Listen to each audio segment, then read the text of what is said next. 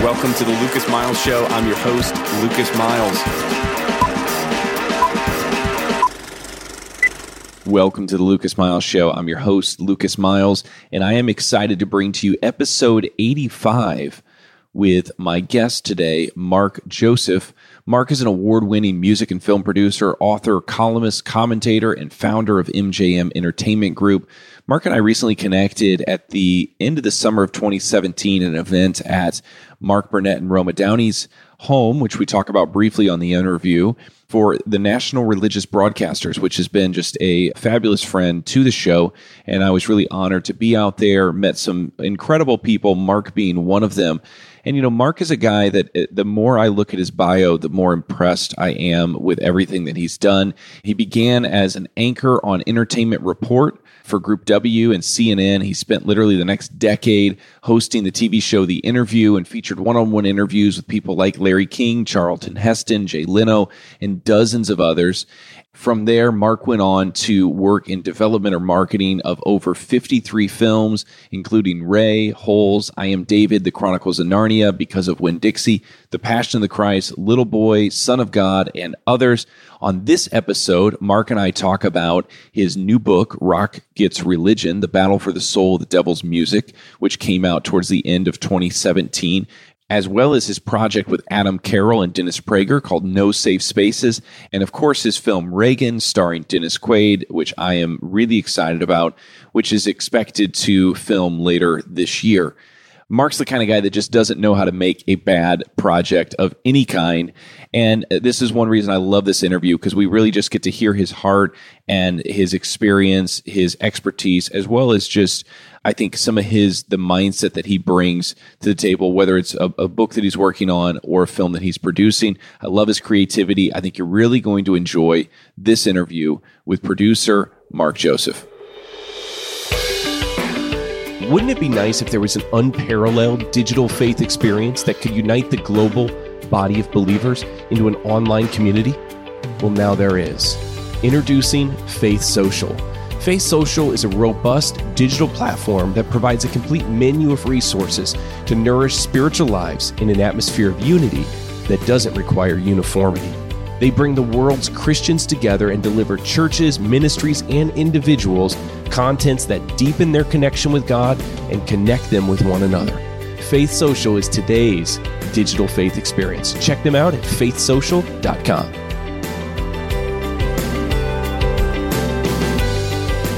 Mark Joseph, welcome to the Lucas Miles Show. Hey, thanks for having me.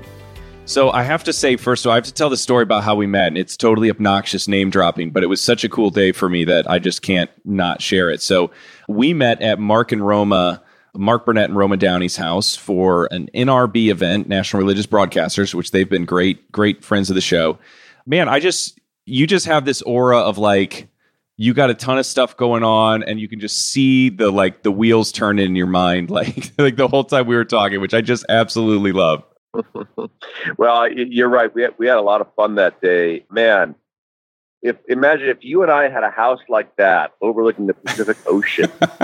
What could we accomplish in life with? You know, you go there, you rest and you relax, and you go out and slay dragons. They're amazing people. It's just been a lot of fun getting to know them and their friends like you. And yeah, we had a fun time out there. I agree completely. I mean, there was just everybody there was just wonderful. You know, it just was a fabulous night. Then that was shortly before, you know, all the fires that broke out there. So I know that that area's, you know, been transformed in a lot of ways, you know, as a result of that tragedy. But definitely a great time meeting you, and I appreciate you coming on the program here and sharing a little bit of your wisdom and insight and what you're working on with our listeners. Thank you. Look forward to it. So first off, let's talk about this book here. I want to talk about some of the film projects and TV stuff you're working on as well. But I'm holding in my hand a book called Rock Gets Religion, The Battle for the Soul of the Devil's Music, by Mark Joseph, forward by Alice Cooper.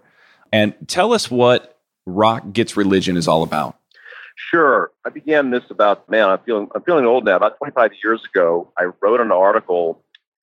I remember I was at my then girlfriend, now wife's college graduation ceremony, and it was a 4-hour ceremony. I was bored out of my mind sitting in the bleachers of this place, and I began working on an article that was later published, and it was basically the story of what was then called the Negro Baseball Leagues. And I drew the analogy of how the Negro Baseball Leagues was like the Christian music industry.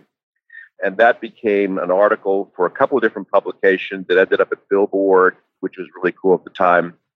And that became a book called The Rock and Roll Rebellion, Why People of Faith Abandoned Rock Music and Why They're Coming Back in 1999. And then later in 2003, a sequel of sorts called Faith, God, and Rock and Roll. And this is the third in the trilogy, I call it, of books. Just basically, the first two were really kind of giving the history of why this happened, why the separation happened, a roadmap out of it. And then the third one, this one, is really kind of a look back and really the amazing things that have happened. The book profiles about 30 or 40 artists today who have kind of escaped and are now in the mainstream, are doing good work. You know, it's relevant, I think, today because I see a lot of the same things that happened in music paralleling happening in film as well. And that's what the book gets into, is many of the reasons why this happens, why people of faith, especially devout Christians, but it can really happen in any community, why there is an impulse to retreat and to form sub-communities that then are very difficult to access for a person who's not very religious or plugged into that world. You know, who is the forerunner, of this? I mean, we're starting to see some artists, which I know you talk about, guys like Justin Bieber and Lecrae. My generation, we would probably think of Bono. I mean, before that, was it Bob Dylan? I mean, who really was in, kind of the music industry? Was there just an initial influence there? There are just so many different artists that this happened to in various ways. I mean, I think back to people like, Pat Boone. Believe it or not, Pat Boone Elvis Presley once opened for Pat Boone back in the day.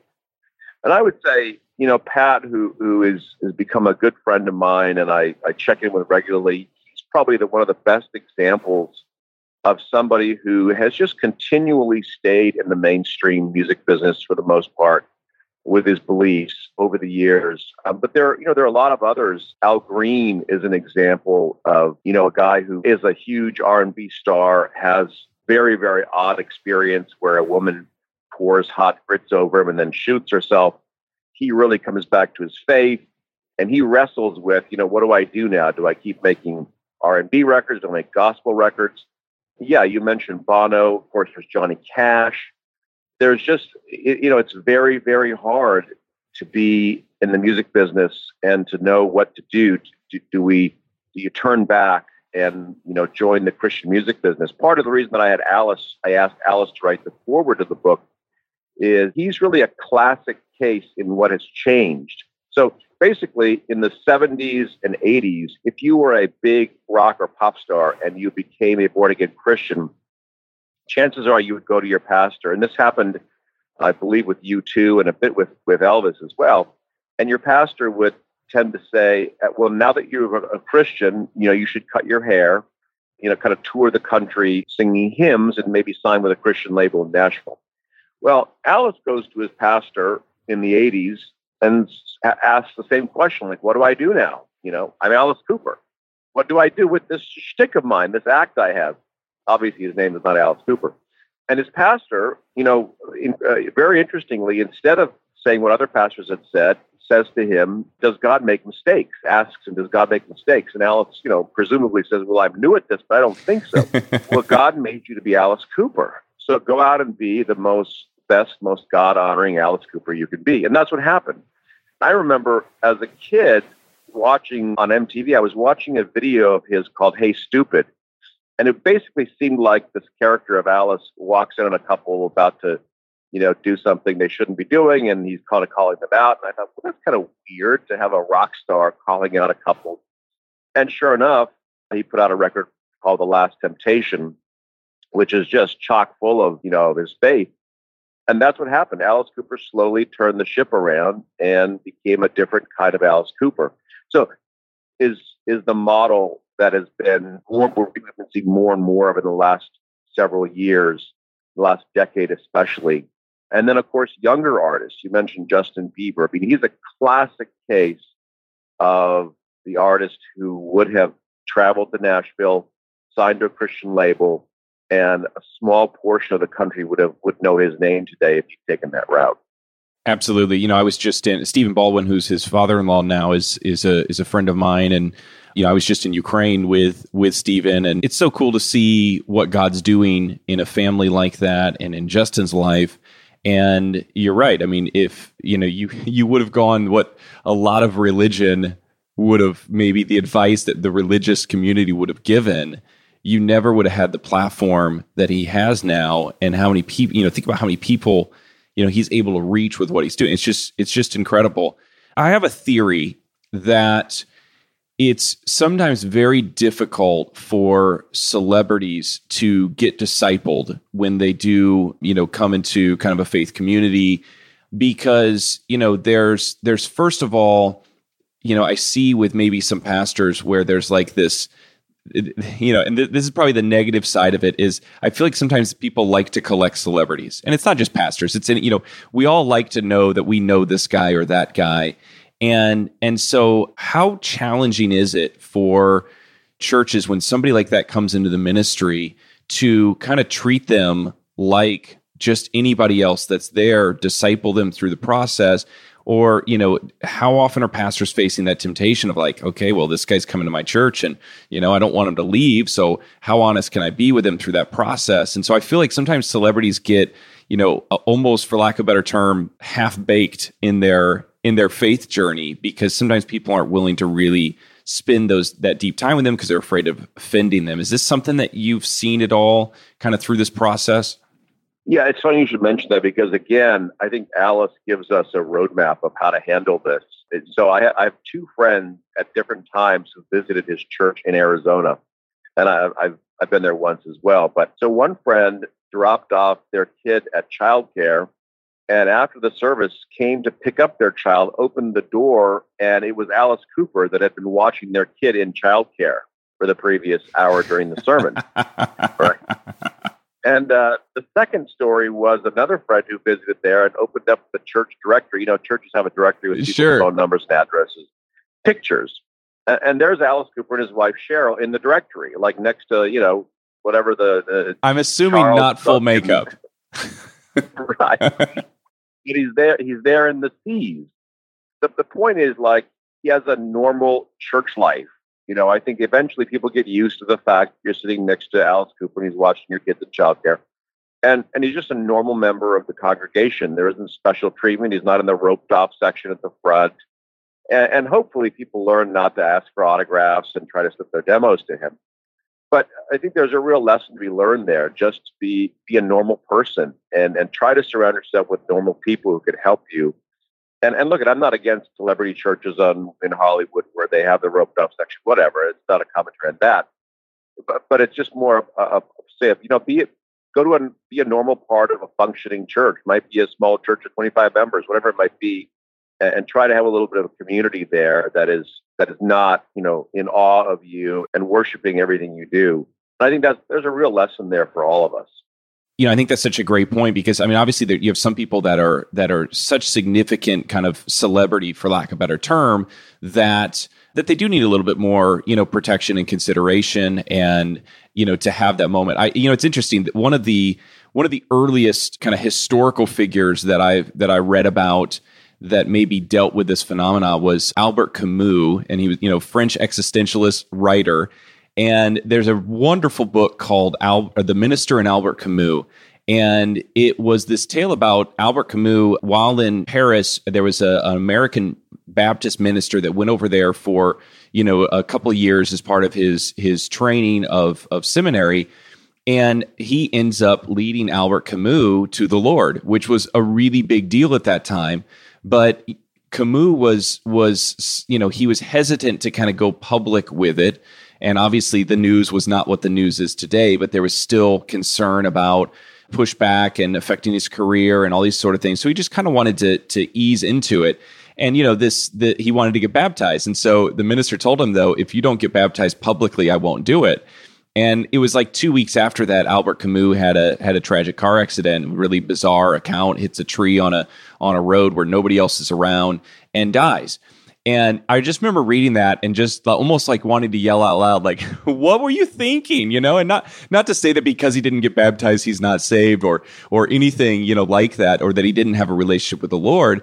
But, I think that sometimes we it's either you see one extreme or the other. It's either so much pressure put on somebody and no consideration about the place that they are in their life, or you see kind of this hands-off approach of you're a celebrity, so you just kind of, you're just going to do whatever you want here. It doesn't matter how it affects the church, the ministry, or what you're doing to your life. We're just not going to say anything, because of who you are. And I think what you described there with Alice is a healthy balance of we're just going to treat you like a real person and respect you in the process. And, obviously the maturity on Alice's side to be willing to, get involved at that level and do life with a community of people just seems really healthy.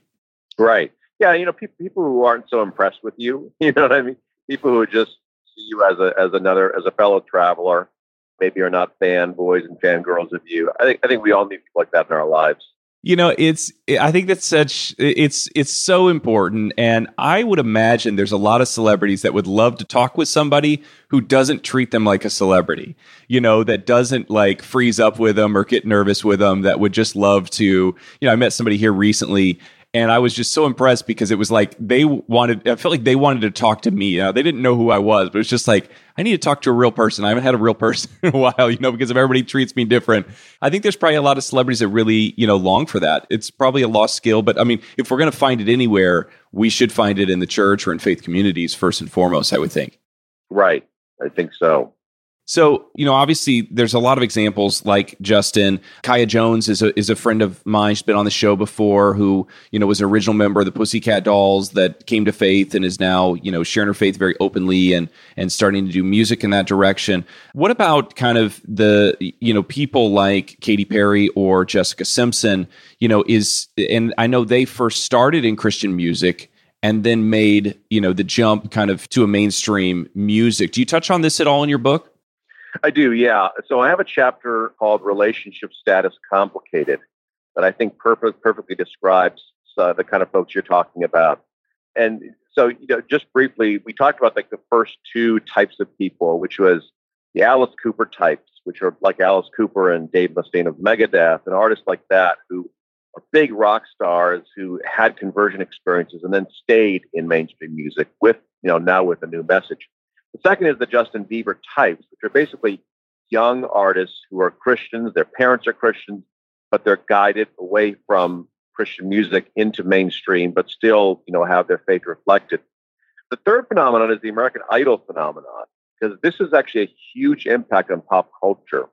And people don't realize this, but at the time when American Idol was going on, there was actually a Christian alternative version that tried to get off the ground. It was called Gifted. Basically, it would have guided these Christian artists away from American Idol and to Gifted, where they would have presumably won Gifted and gone on to CCM.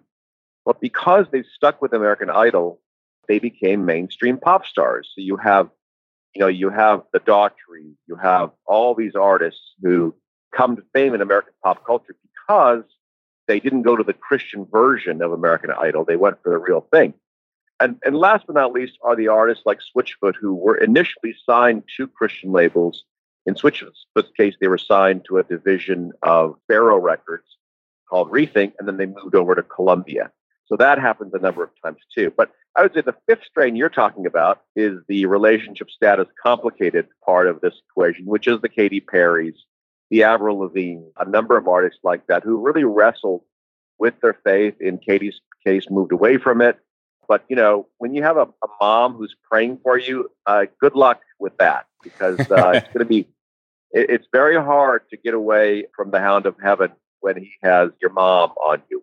Keith and Mary are rock stars in that regard, for sure. That's right. But in all seriousness, there are a number of those kinds of stories. Miley Cyrus, I have a chapter on Miley Cyrus. It's really just a heartbreaking chapter of her story of how her dad and her are driving out to Hollywood to be on this show. And the whole time he's just tormented by, am I doing the right thing here? By letting my teenage daughter, go into Hollywood, and it doesn't turn out very, very positive from a faith aspect. But nevertheless, to be honest with you, I would prefer a God-haunted ex-Christian rock star to a lot of the rock stars we had in the 60s, 70s, and 80s who were just like completely devoid of anything or any kind of thought process about spirituality.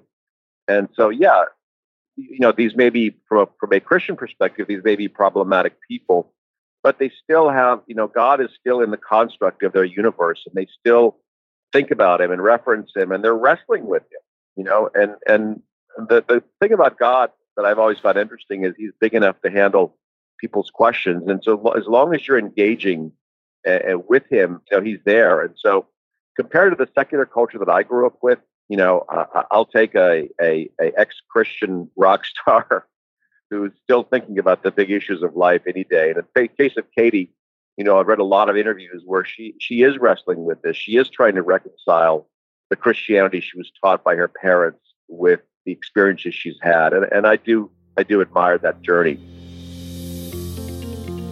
If you've enjoyed listening so far to the Lucas Miles Show, then I would like to invite you to head over to my website at lucasmiles.org. That's lucasmiles.org. And there you can find all sorts of goodies like my ebook, Unstoppable Grace, as well as my book, Good God. Also, if you haven't yet gone to lucasmiles.org/missing chapter, you can go there and you can download a super secret Chapter X, we're calling it, that didn't make it into Good God, but I think it's got all sorts of great material and resources for you. So in the topic of that chapter is the story of authority. So make sure and head over there and grab that. It's at lucasmiles.org/missing chapter. And please let us know what you think. I wrote an article back in 2015 called "Is Justin Bieber a Real Christian?" And my job wasn't to figure out, and the article wasn't about whether or not he was or wasn't, but I was actually addressing all the people in Christianity and the church that I was hearing that were actually criticizing him for starting to express statements of faith, questions of faith, support of Christianity. And I was hearing all sorts of people go, well, I don't think he's really a real Christian, And I thought, first of all, I think this is part of the problem. The guy down the street that we've invited to church 6 times, we give him all the patience in the world to figure it out and to show up when he feels like it. But, and if he expresses some sort of positive thing towards the church, people probably show up to their small group and they cheer, yeah, God, he's moving in this guy's life.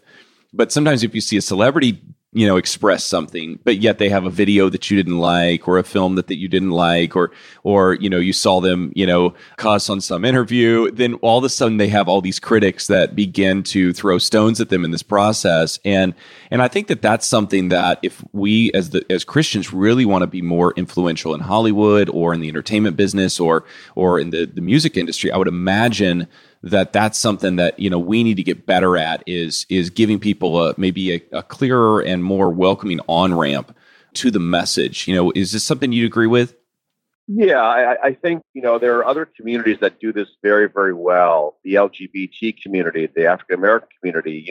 If an artist makes a positive statement or a positive move toward some of those communities, they get dinners thrown for them. They get banquets thrown for them. They reach out to them and embrace an artist like that.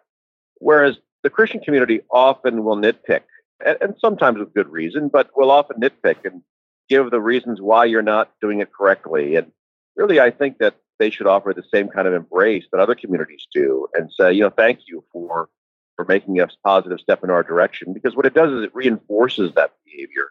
It makes the artist want to move more in their direction. The old saying that honey attracts more than vinegar, and there is a tendency to offer up vinegar. But when people are moving in your direction, they're asking the right questions. Part of what I'm getting at with the book is just that we had a very artificial secular culture and media for maybe a half a century. And think back to a show like maybe you've watched it on Nickelodeon or something, or on one of the old channels like I Love Lucy. And I Love Lucy is actually an incredibly secular attempt at trying to portray a normal life. And what I mean by that is, and I'm just deducing here, but if you have a woman named McGillicuddy, chances are she's Irish, and chances are she's Catholic. If you have a guy from Cuba named Ricky Ricardo, chances are he's Cuban, chances are he's Catholic. So you have two Catholics married in New York City, and you never see a priest. They never go to mass. You never see any kind of faith journey as part of the show. And so it takes, yes, and this is a harmless, innocuous show. It's not a bad show, whatever.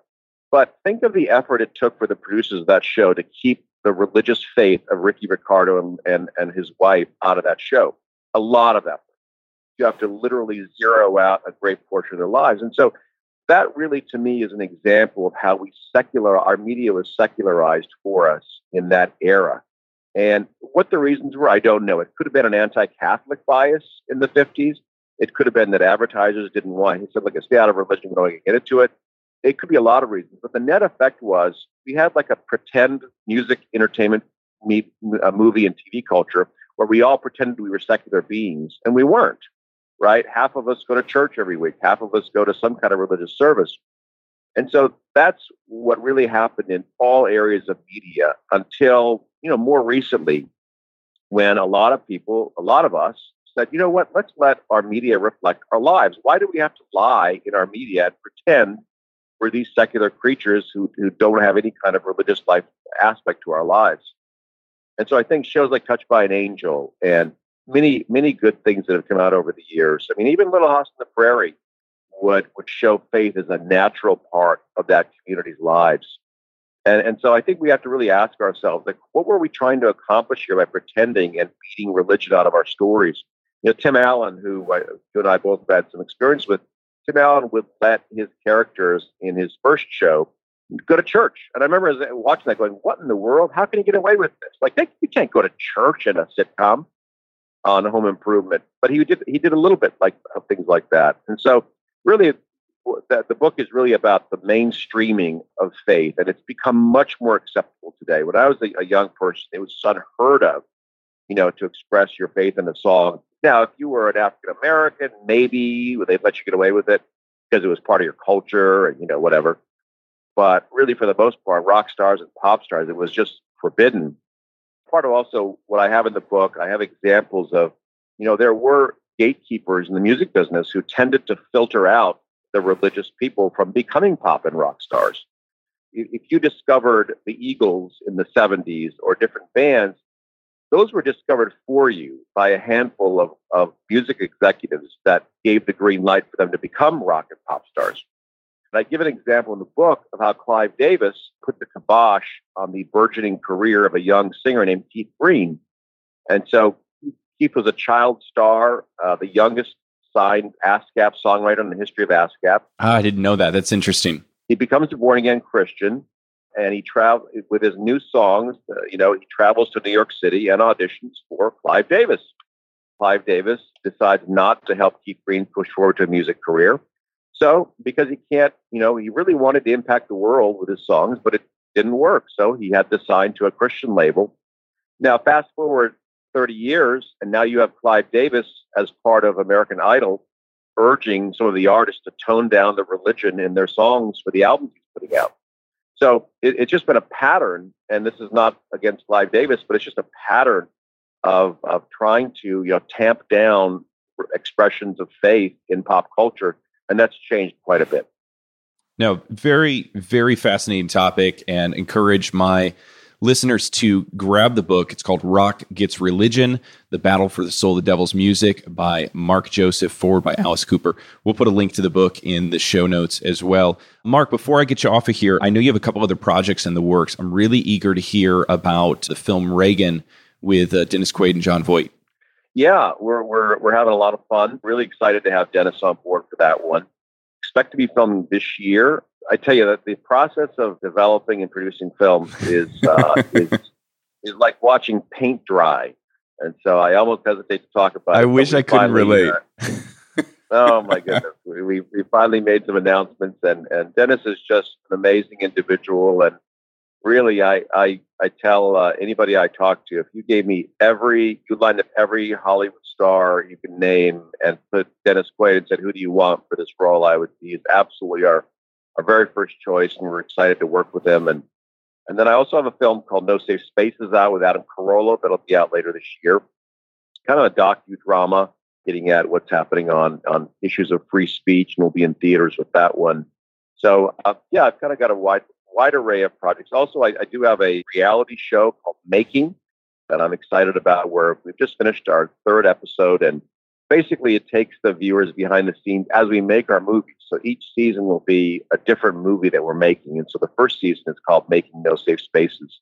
Just a wild ride. When I started making this movie, I didn't anticipate we'd be testifying before Congress. And so I have Adam, it's called to testify on issues of free speech on college campuses. And I'll just say that the strangest part of the first episode is when I'm negotiating with members of Congress, because Adam's team wants him to appear in his pajamas to testify, because he wants to make the point that we should put free speech needs to be protected and put political correctness to bed.